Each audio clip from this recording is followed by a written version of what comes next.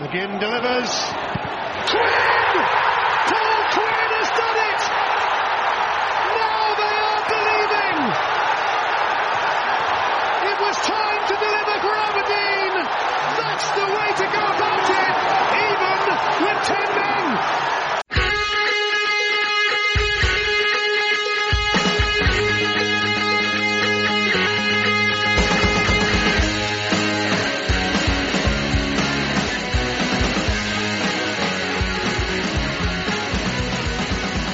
Good evening, welcome back to the latest of the By the Minute AFC podcasts. My name is Martin Clunas. We've got a packed show again for you this evening. I'm joined as always by our regular Richard Hay. How are you doing there, Richard? I'm doing well, thanks Martin. Good. And we have a special guest again this evening. We have poker player, sports psychologist. Well, he's our Italian football correspondent as well. We've got Christy Keenan back on the show. Welcome back. Thanks for having me back, Martin. Nice to be here. No problem at all. It's always a pleasure to have you on. Now, as I said earlier on, we've got a packed show tonight. But first we're going to talk about Saturday's match. Away to Hibernian. First time we've played them in the league for a few seasons. A solid 1-0 victory, Richard, extending our undefeated league run to 9 games. A third clean sheet in a row. Not wholesale changes yet again. McKenna and Arneson again into centre defence. Only change was Gary Mackay-Steven in for Stewart, which was a fairly obvious kind of swap, I thought, wasn't it? In some respects, it meant Ryan Christie played a bit further back alongside Kenny McLean as part of, you call it a 3 if you want, midfield, or it's really more of a 4-1-2 with Anthony O'Connor playing directly in front of the back 2 and those 2 midfielders sitting a little bit further forward. Obviously, we're going to miss Ryan Christie for the Celtic game, and we'll come to that later on, but I think this formation we've kind of landed upon following the Motherwell Cup defeat, that position is kind of set up brilliantly for Greg Tansey to play. The way we played last season, I couldn't really see a direct place for Greg Tansey in the team, but if we keep this formation, I think Tansey can play alongside McLean as one of those two. Anyway, I think we were a bit surprised maybe to see Gary Mackay-Steven come in and get the start on Saturday, but he certainly repaid the faith that McKenna's placed in him. Earlier, before the goal, he had a pretty decent opportunity as well to get something a bit more concrete on target, and as well as having a snapshot fairly early on from a good Adam Rooney Ryan Christie move which just went past the post. So he was heavily involved in that first half, and I thought that first half really showcased a lot of what we had been good at under Derek McInnes. We were solid, we used the ball very well. Ryan Christie was inventive. Kenny McLean was good. Kenny McLean was getting involved in a lot of attacking moves, and again that's something we've been super critical of him here lately. So that first half, a lot to like. I think we got a bit more, understandably, a bit more into a shell as the second half went on, but again, we can come to that later. You're right to mention Kenny McLean there. Now, you mentioned earlier on today, Richard, on the Twitter feed about the goal. It comes from having a centre-back who's comfortable on the ball and can pick out a pass. With just a wonderful ball, something we've been screaming out for a long time, a kind of player that can do that. That ball from Kenny McLean through as well. Like you mentioned there, we've been very critical of him on this show, but Christy, he had a fantastic game. It's probably one of his best game in a long time for Aberdeen, isn't it? Absolutely, yeah. I think McLean's a terrific player. Actually, you guys give him a fair bit of stick, and I guess he warrants it as one of our more senior players. But I'm definitely in Team Kenny. I think he's a quality player. I think that the Rangers links over the summer has kind of coloured a lot of our fans' impressions of him, and now anytime he's not 8 out of 10, people have been tweeting about that he's, his head's at Ibrox and what have you. I just don't think much in his demeanour has suggested that. I think he loves every second of it at Pittodrie. Actually, we saw Ryan Jack saying exactly the same thing about McLean after Jack had moved to Ibrox. And Jack was being asked about whether McLean would join him. He's been nothing other than an excellent signing for us. I think our fans should give him a bit more credit, as you guys are doing right now, to be fair. I think that's certainly a very valid point on Kenny McLean, that a lot of people are perhaps looking to a future that they've mapped out for him and giving him a stick because of that. But our criticism has been based primarily, for me anyway, on not seeming to really get too involved in the business end of attacks. For a man that was playing in that number 10 role for a lot of last season, assists can be slightly misleading, but there are other statistical numbers that come out that show that he doesn't really seem to get involved in goal scoring opportunities or decent shot opportunities quite as often as you might like. Now, that can be partly explained by the way we played last season. Obviously, we played it wide very early in the first opportunity, and most of our chances would have come through a Niall McGinn, through a Johnny Hayes, both very dearly departed. But and then maybe early in the move, you might think it might come from Ryan Jack playing it out wide, or it might come from the fullbacks getting it further forward. So, or even Ryan Christie or James Maddison. I think guys. That as well as a comparison point to Kenny McLean, again, probably more attacking minded players probably left him a little bit in the shade. You're absolutely right. So I think that's where our criticism comes from here. But we focus maybe a bit too much on assists. His numbers don't look great there, but it can be a bit misleading. But there was a bit earlier on this season where it showed basically that Graham Shinney was twice as involved in Aberdeen attacking moves as Kenny McLean was, and I think for me that balance needed to be flipped. And I think with a formation that we now, as I say, stumbled across to a degree, I think that's a really good fit for Kenny McLean in that position. Totally agree. Yeah, I think while I don't disagree with you, I would like to have seen more from McLean in the last year or so. I still think that we have to keep it in perspective. He's earned and warrants his place in the team. We're a better team with him in it, by and large. Not in every game, obviously. Everyone has some dodgy ones. And yeah, I'm still super happy with his contribution in red. And I think that the fans could be well advised to stay off his back, because by no means is it certain that he's going this summer as well. It seems like we've all sort of concocted this scenario that he's off to Ibrox, or he'll go to Birmingham, or an equivalent kind of English club. But there's nothing to suggest that he's been knocking back contract offers. So we'll see how it plays out. But certainly, if he continues to play like he did on Saturday, I'll defend him to the hilt. He was excellent. Absolutely agree there. I think on this podcast I've certainly been we were quite critical, and partly we did mention a few weeks ago about the whole contract thing, where if you're to believe sort of online talk and things like that, then his head's been kind of turned, and you can only hope that isn't the case, because he is a good player, and the side are certainly better with him in it. Never believe online talk, Martin. Exactly. Never believe what you hear in a podcast either. I was just about to say that as well. Now, Gary Mackay-Steven, of course, scores the goal. Now, after his recent exploits and all these headlines, and again, we had a bit of a pop at him on the last episode as well. It was only right that he sort of stuck it in our faces, wasn't it, Richard?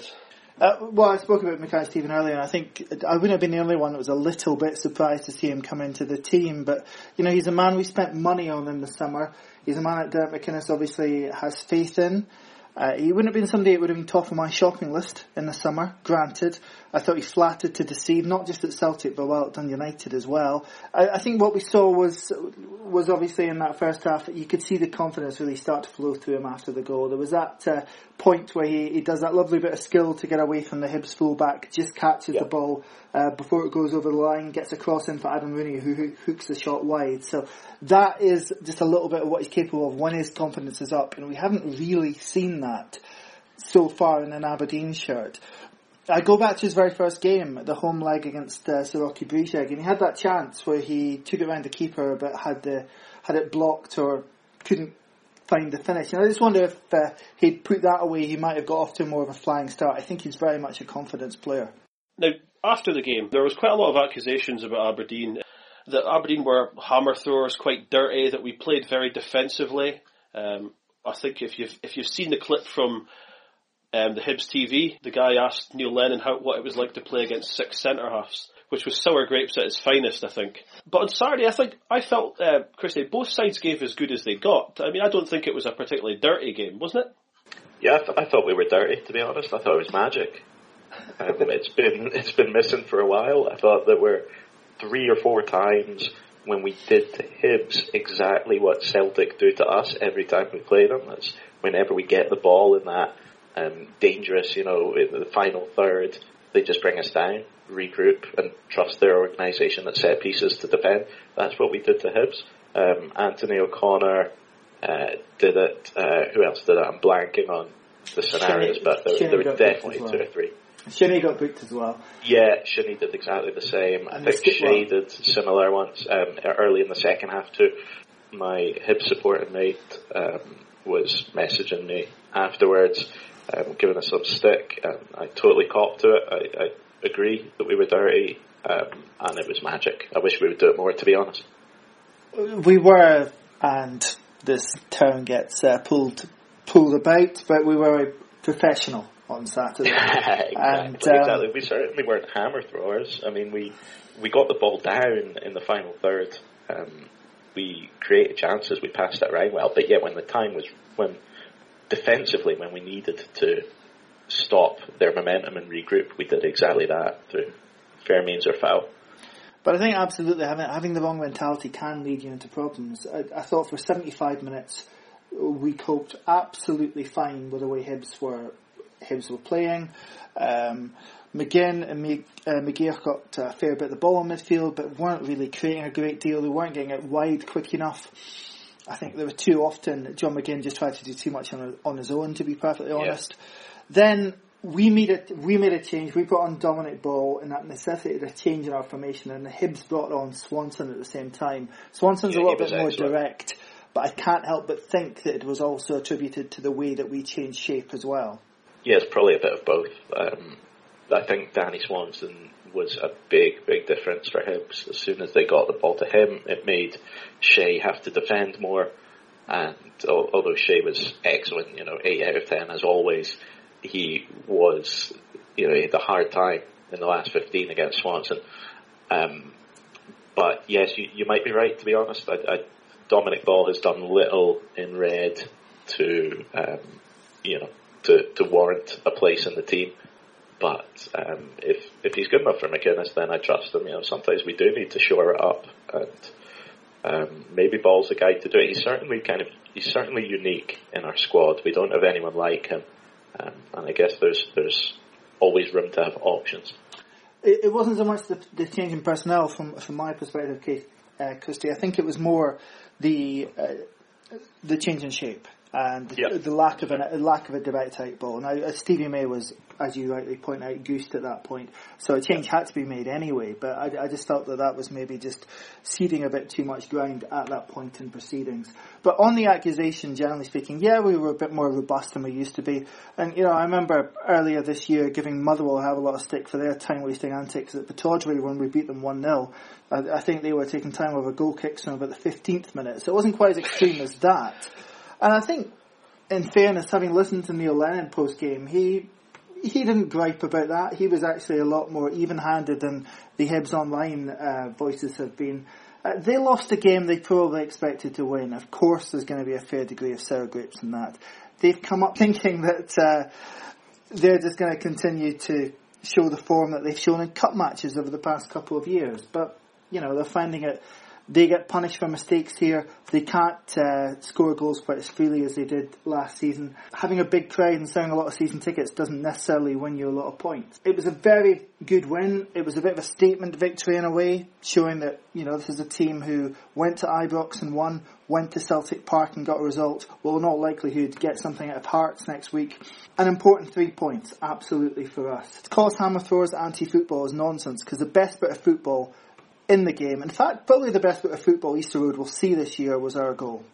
Yeah, that's completely fair, but honestly, they're going to give us some stick because there's a lot of, as you said, there's a lot of cognitive dissonance between the Hibs that they think they are and the Hibs that they're seeing on the pitch.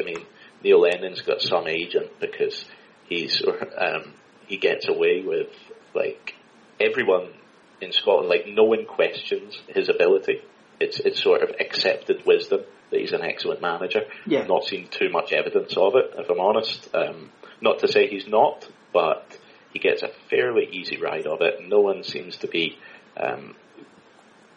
casting aspersions as to Hibs' start to the season, which has been thoroughly underwhelming. And I'll take our 11 hammer throwers any day if we perform like that. I thought we were excellent. But once again, I have to say, it wasn't Lennon coming out with this. It was some of the tweets were ridiculous. Kind of, give Neil Lennon Derek McInnes' budget.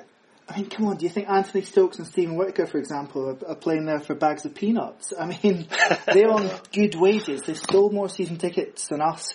If it weren't for European football, they'd probably have a pretty similar turnover to us. But of course, they've come up and they've lost a game they really thought they were going to win. This is to be expected. We'd no doubt be in exactly the same boat if the roles were reversed. Absolutely. I would, if they did to us what we did to them, I would be laying into the two. I think I don't think the fans have done too much wrong on this one. Just a bit of sour grapes. Yeah, I think part of it comes from the fact that they saw Hearts come up and do relatively well, and they want to. I think the rivalry sees them want to probably beat that, and they did. I mean, for some reason they were talking about that they were going to be the second team in the country coming up, which is ambitious. For all I'm saying that Neil Lennon spoke pretty even-handedly after the game. Definitely. Coming out with that back in March, April was just a nonsense. I mean, that was pandering to his crowd. That was nothing more than that. I don't think you'd hear Derek McInnes say that sort of thing. In fact, you'd hear very few managers say that sort of thing. Because it is just going to blow up in your face. Yeah, definitely. Christy, I want to ask you, obviously you're the psychologist among us. So teams have roughed Aberdeen up before, and we've been quite kind of critical of the team, saying that maybe we're a bit too nice, that we don't have an edge. This team and this 11 and the squad, in fact, they don't look, and I don't want to say they were mentally weak before because that would be unfair, but they don't look like they're the kind of side that will buckle. There's physical players in there, guys who are like a Stevie May, who is, he's not a shrinking violet. It's compared to even last season where we had smaller guys who were perhaps more skillful on the ball. We look a lot tougher than we've been, don't we? We do, but I think that I don't know how to put this. I take issue a little bit with the premise, not your premise, Martin, but just this idea that we needed to be more solid. Like, I don't think that was necessarily the case in recent seasons. We've been outplaying and beating almost every team in the league consistently for years. We didn't need to get involved in the physical battle. That's kind of, look, if we try and take St Johnstone on physically, man for man, or Hearts man for man, we're playing them at their game and we're entering their territory that way, and they'll be better at it than us because they do it every week. I just don't, and I'm not saying this is your guys saying this, but you see a lot online and hear a lot from friends that we need to be more physical. I don't think we've necessarily needed it. I do agree that this season we need to be a bit more physical. The league's that bit tougher, not necessarily physically, but just in terms of quality. I think it's a good, strong league in terms of quality this season, and so we need more options. But for the last few years, our plan A, which is just to outplay everyone, has been plenty good enough apart from the Celtic games. And the reality is, in the Celtic games, it's not physicality that's beating us. It's just that they just have endless quality players, and they just had that bit more than us. I think I asked the question because since we've been doing this podcast and since the whole By the Minute feed's been running, one of the things that keeps cropping up, and usually it's after a draw or a defeat, to be fair, is that this Aberdeen side need basically a bastard. Yeah, I'm not having it. Richard, myself, and Grant have sort of went back and forth till we're blue in the face about it, whether it is a necessity for this Aberdeen team. Yeah, I mean, why? Why do we need one? When look at last season. We were given almost every team in the league a doing. Why race to the bottom that way? I don't think we've needed it at all. Why sacrifice like a Niall McGinn or a James Maddison or someone like that for a hammer thrower? I agree. Theoretically, there's always room for balance in a squad, but we've got some big solid guys in there. Even guys like Anto O'Connor, he's a nasty bugger, Shinnie, etc. It's not like we're a soft touch, and I've just not really seen the need for it this season. Absolutely, and I think McInnes has addressed it. The other part of it is just in terms of squad, just in terms of use of funds. Simply, are we really going to allocate money for an inferior player just because he's got a bit more dig to him? I know the fans love it, and I'm not trying to dismiss the idea. I don't think we need that. I don't think we've been challenged enough by the rest of the league to warrant spending a chunk of our budget on a bastard. But I think it's almost happened this season by default that we've gone to a situation with Anthony O'Connor protecting the centre halves as he is, and it was hugely effective against Motherwell and against St Johnstone rather, because he was given specific jobs to not only sit there and shield but also do a bit of a man marking job on Louis Moult and Stephen McLean, guys with a physique quite similar to him. Moult's a little bit more mobile but still does a lot of good work in the air and so on. So that worked really, really effectively against those two teams. Didn't work quite so effectively against Anthony Stokes on Saturday, I felt. And you're definitely sacrificing a bit of ball playing ability, a bit of passing capacity in that midfield by playing him there as opposed to someone else. But I think we've had to return to a much more solid base because of what happened at Motherwell, and indeed the games before that, the draw against Kilmarnock, the game against Dundee, where we were very lucky to pick up 3 points. Yeah. I think there's been some blessings in disguise, and your Andy Considine getting injured, Graham Shinnie's gone back to left back. He's able to provide a bit more balance, a bit more support and drive to that midfield when necessary. He can come in from left back. So I think it's a little bit of a happy, what's the word for a happy coincidence? I forget again. Never mind. I think it's been... Happy coincidence? That will do in the time being. I think we've been a little bit fortunate to arrive at this tactical setup which appears to have cracked the best we can get from our squad. Yeah, I think that's completely fair. I'm delighted that this season we have the depth to be able to be a bit more solid. Last season, I honestly can't think of many games when we needed to be more solid. You could maybe look at the Celtic games, but again, we set up to give ourselves the best chance to win those games, and the best chance to win those games comes from getting our quality players on the ball. So we've been a bit fortunate, as you say, with the way that the squad has kind of panned out with Considine's injury. Let Shinnie go to full back, but the way the team is set up right now, particularly with McKenna in there, I mean, we look like, I just think we look excellent right now. Serendipity, that's the word. Serendipity. There he goes. Glad we got closure on that one. It would have bugged me for the rest of the night. But I tell you, this is reminding me slightly of 2 years ago when he toyed with playing Goodwillie and Rooney up front, and we were really expansive and really open, and we went to Dens Park and won 3-2, and we were scoring 4s and 3s for the next few weeks. And then I think I can't remember, was it Hamilton we went to and got scudded 3-0? And that was the end of that. We again just went back to basics, a much more solid base. So it's reminding me a little bit of that. And I guess with the additions this summer, they were mostly attacking players. So it was inevitable that we'd probably start with a more attacking feel to the side this year. But yeah, I think circumstances have meant that he's just gone back to basics almost. Yeah, we've just got a really nice balanced squad now, and we've not had to because of the money we've brought in, we've not had to sacrifice numbers, thankfully. Definitely, that was the Hibs game. Extends our league form to 9 games, 7 wins, 2 draws, and most importantly, no defeats. Which we'll come back to the next game in a few minutes. We're going to discuss a couple other things right now. Now, Richard, we'll lead off with this one. You posted up some stats on the Twitter feed last night about win percentages. Which led to a little bit of talk about success and what is classed as success. So we've mentioned before, and Derek McInnes has said, so we've discussed it, that he wants to build an era of success at Aberdeen. So the first question I would ask is, what makes a successful era in the modern era of Scottish football? Well, it's a tough one, isn't it? Ultimately, what fans remember, what is going to be on the honours board, unless your hearts, are winning trophies. And it's very, very tough in the environment in Scotland these days to win a trophy. Even cups, I mean, the gulf is such that Celtic can put a reserve team in a League Cup match against other Premier League teams and expect to win it 4 or 5-0, as they did against Kilmarnock earlier in the season.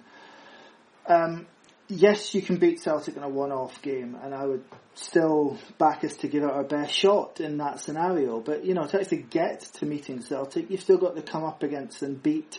You could have a real nightmare draw, or you could just come up against a team when you're on an off night and they're flying like we did against Motherwell a few weeks ago. So, winning trophies is difficult. It's always been difficult, but it's particularly difficult now because you're looking at a gulf in finances way beyond. Well, Alex Ferguson, for example, could go out and match anybody pound for pound in spending.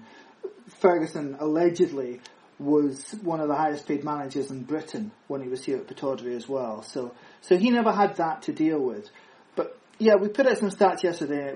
It was calendar year win percentages. Now, people don't in football look at things in calendar years for very valid reasons, but it's something we've been tracking here. Obviously, the current season is too much in its infancy to tell you too much else, but we've won 10 from 15 games this season, which is 66%, obviously. We won 64% last season, but they were back-ended. So we're currently sitting on 71% of games won in 2017.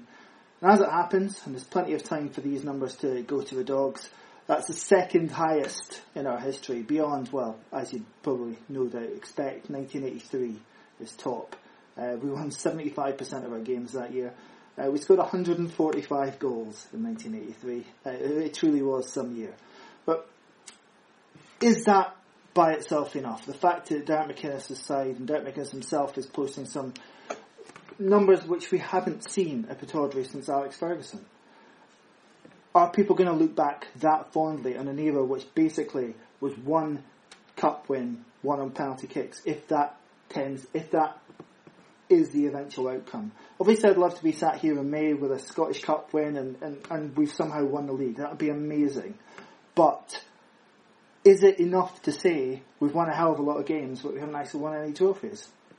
Clearly, it's been a joy to watch this Aberdeen side over the past couple of years, and it will be a joy for as long as Derek McInnes is here, I'm sure. He gets this team. He gets what is required to have success with this team, I think. Won't necessarily do it in every single game, as again we've seen with Motherwell earlier this season. But even within McInnes himself, isn't it going to be a bit of disillusionment that he can post these numbers but still not look like winning? Yeah, I mean, ultimately it's going to be measured by trophies, isn't it? I think we will look back fondly on these years. There's a lot of players who are so likeable. We've really got, certainly, and I was born in 1983, so this is the best squad that, of my adult life, for sure. I mean, we've got a really good squad, but if he were to leave us tomorrow and we were to regress to, where we were, like the Craig Brown era or whatever, I think we would kick ourselves. I think we would look back at a lot of opportunities missed. I think we would consider it not necessarily a failure of an era, but a what-if kind of era. One trophy, of course, that's the bare minimum for it to be considered a successful era. But if we don't double down on that, if we don't at least lock up one more under McInnes, I think it will be tinged with a lot of regret. I think last year accepted the division of cups in Scotland was perhaps the source of regret. 2014, that really should have been a cup double that year. I think the St Johnstone defeat was a very, very bad defeat. I think they probably got off with it in terms of the tawdry opinion because we were still in the afterglow of winning the League Cup, but that really should have been a double cup year, and that would have been remembered, because that would, in our history, that would have been right up there, absolutely. And again, I think just even doing that would have given the squad greater belief when it came to, the league in the following years against Ronnie Dealey as Celtic, where it was still going to be a huge ask. I think Celtic still, I need to check the numbers, but I'm sure Celtic still ended up with 90 plus points both season. And for an Aberdeen team to do that without the massive financial gulf against most of the other teams, it's hard. It's hard to have that consistency. We've done incredibly well to build that consistency, but you're still expecting a great deal if you're looking at us to hit 92, 86 points. Those were the tallies that Celtic won the league in 2014 at 15 and 2015 16. We achieved a record last year on 76. And we didn't lose that many games. And we lost all the head-to-heads last year. That obviously hurt us and helped their total. But as things stand right now, and things can change pretty quickly in football, you're almost writing off the league. And unlike other leagues in Europe, there's nothing here for finish. No real tangible benefit, anyway, for finishing second. Sure, you get a European place, but it's in the back end of the qualifiers starting in late June. I hate to make this a negative sounding piece because we should be celebrating what are some phenomenal numbers that he's built up in his time in charge, but I don't know. It's a bit of a head scratcher. Yeah, there's also that element of, and I hate the phrase, but fans' expectations. The reality is that 5 years ago, or whenever McInnes took charge 4 years ago, we would have been delighted with where we are now and the journey we've had under him. It's been an incredible ride, but we've leveled up since then, and we demand more, and I think that's to be embraced. I don't think that's anything to be feared, and I think the players know it. I think the players really appreciate the opportunity they've got, recognise the opportunity they've got to make themselves true legends. And you won't get that by finishing second. You get a pat on the back, and I'd still rather finish second than third, all the way down to 12. But it's not enough for it to be considered a true, unmitigated success. I think if you look at his domestic cup record, the defeats there's never been a horrendous defeat. It's been to other Premier League, Premiership clubs, and it's usually been away from home. Or there's been the semi-final defeats to St Johnstone and Dundee United. Yeah. All of them winnable games, but none of them horrific defeats in the style which we've become horribly accustomed to over the couple of decades before that. Perhaps, and again, we've never gone out, apart from against Kaivat, we've never gone out to a side seated below us. Perhaps his regret might be in Europe. And perhaps, 4 years now going out the third qualifying round. It's an incredibly difficult thing to do to qualify for the group stages. We know this, and it only gets harder next year. But perhaps if Derek McInnes was looking at things, that might be his one regret.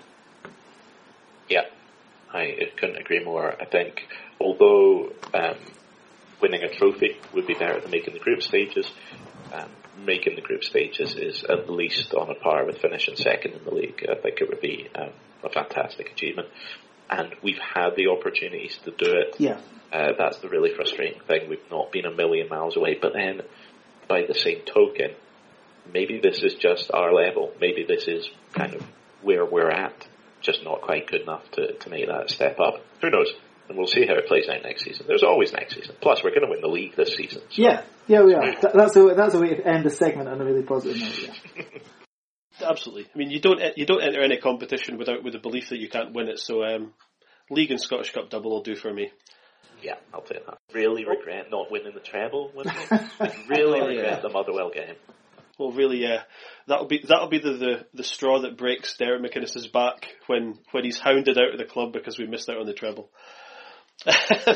Now, as we record this on Monday night, the news came out earlier today that Scott Wright had extended his Aberdeen contract until the summer of 2021. Stating the obvious here and going back to the era discussion, it is important that talented youngsters want to stay at the club because the money that's in Scottish football, the way that Aberdeen are going to improve is by bringing through young players who will in turn get us towards winning trophies, Richard.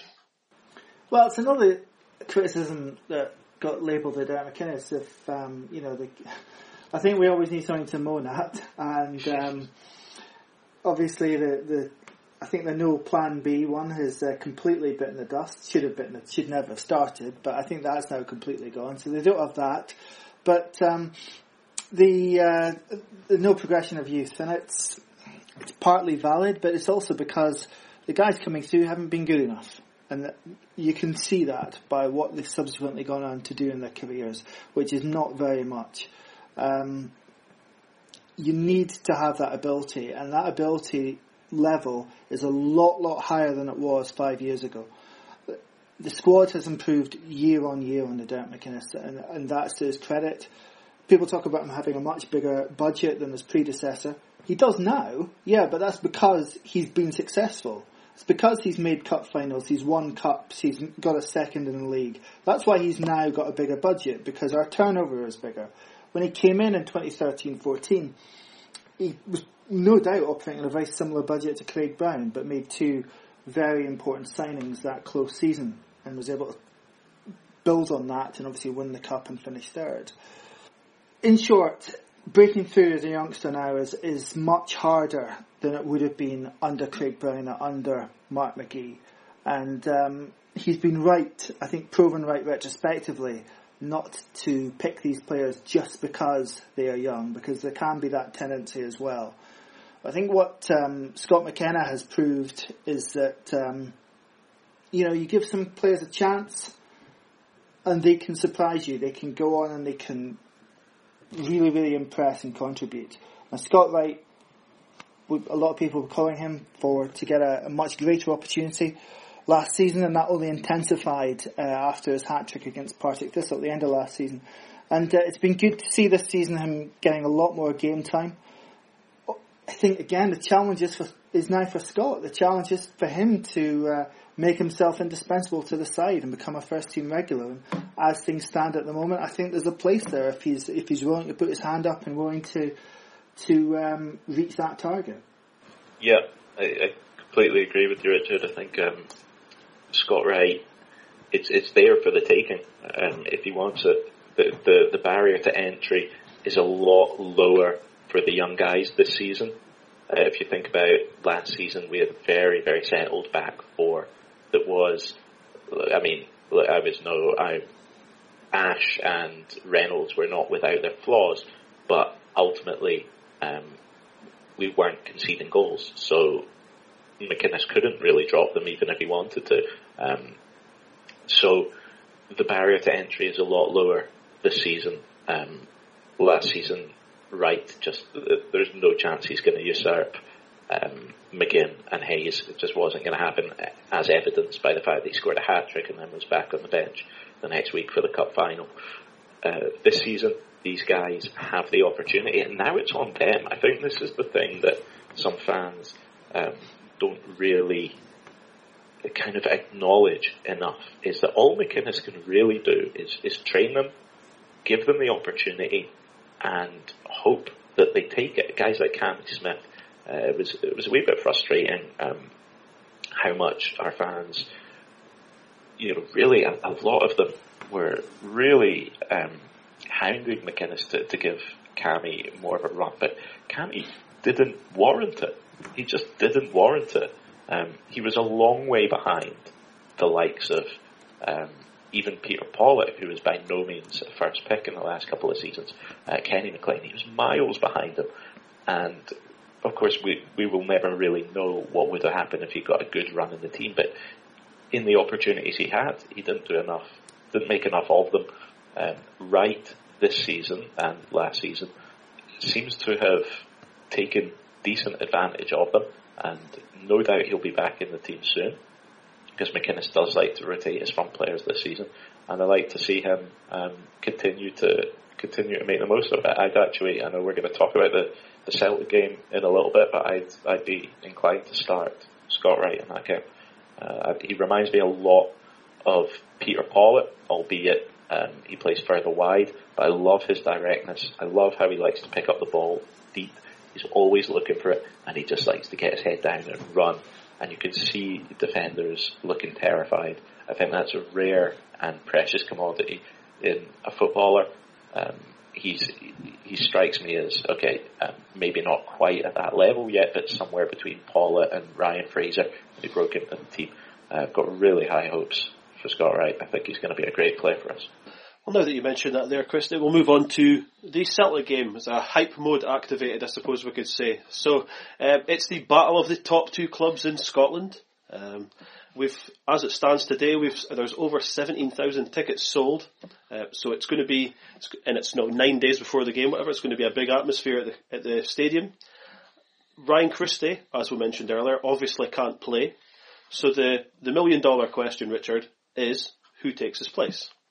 Well, I'm hoping that Tansy's fit, to be perfectly honest, because I really believe that would be an ideal place for him to play.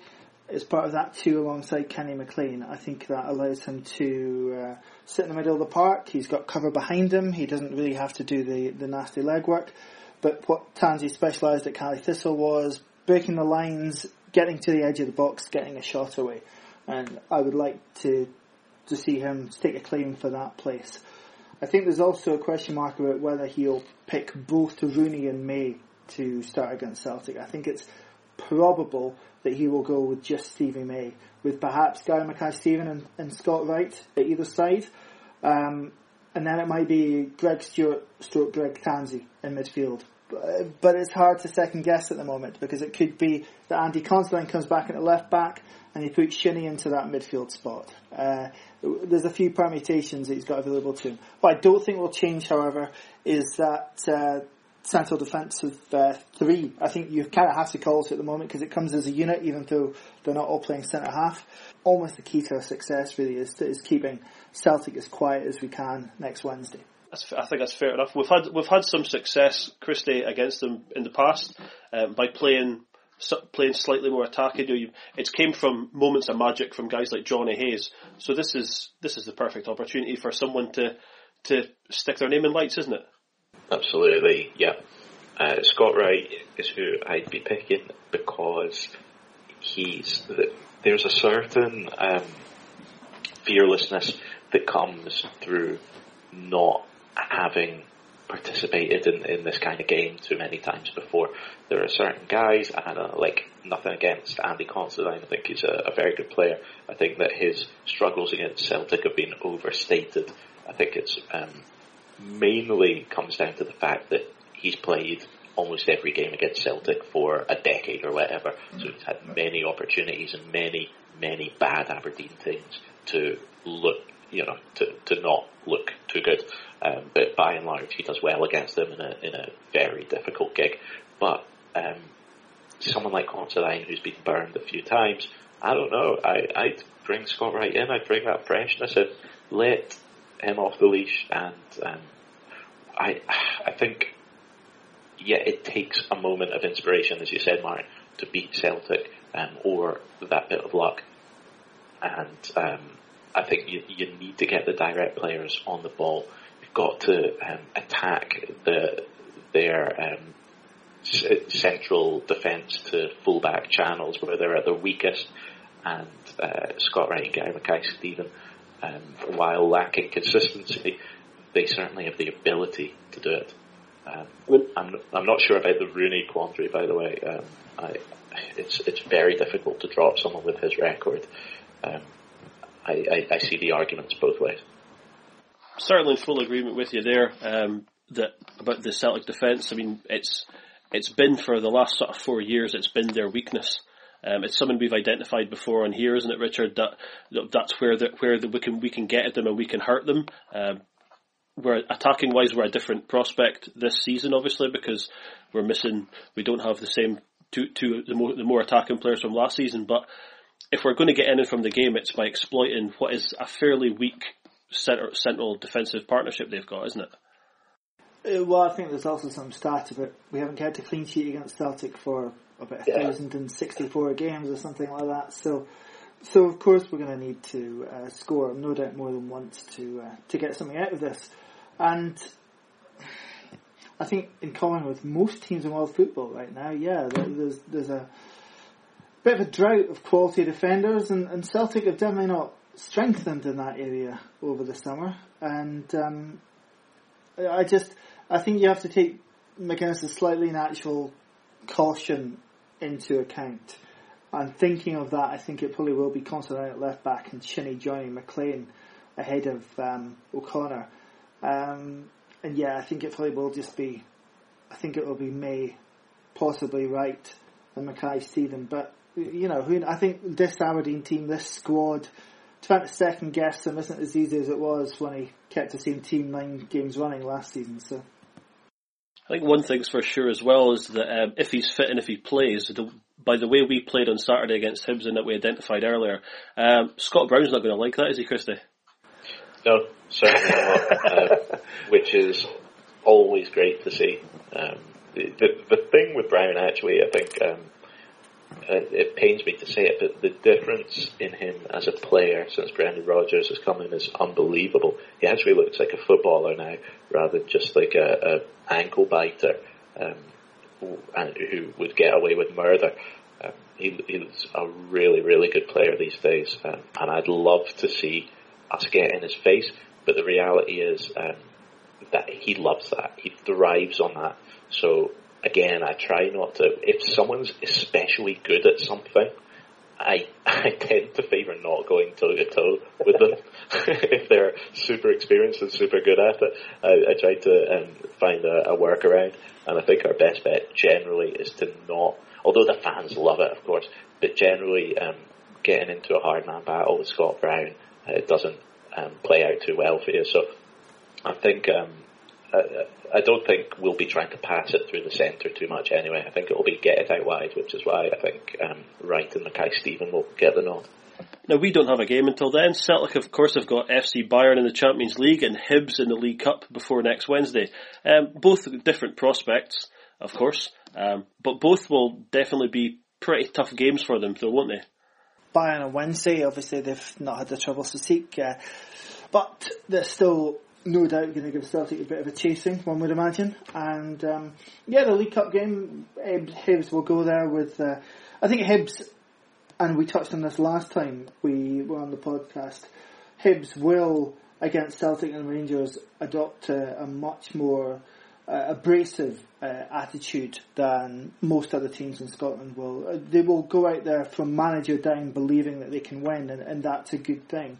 That could mean that it goes horribly wrong for them and Celtic have a very easy afternoon exploiting them and picking them off early, or it could be that we get a game that goes to extra time and goes all the way, which would obviously be music to our ears.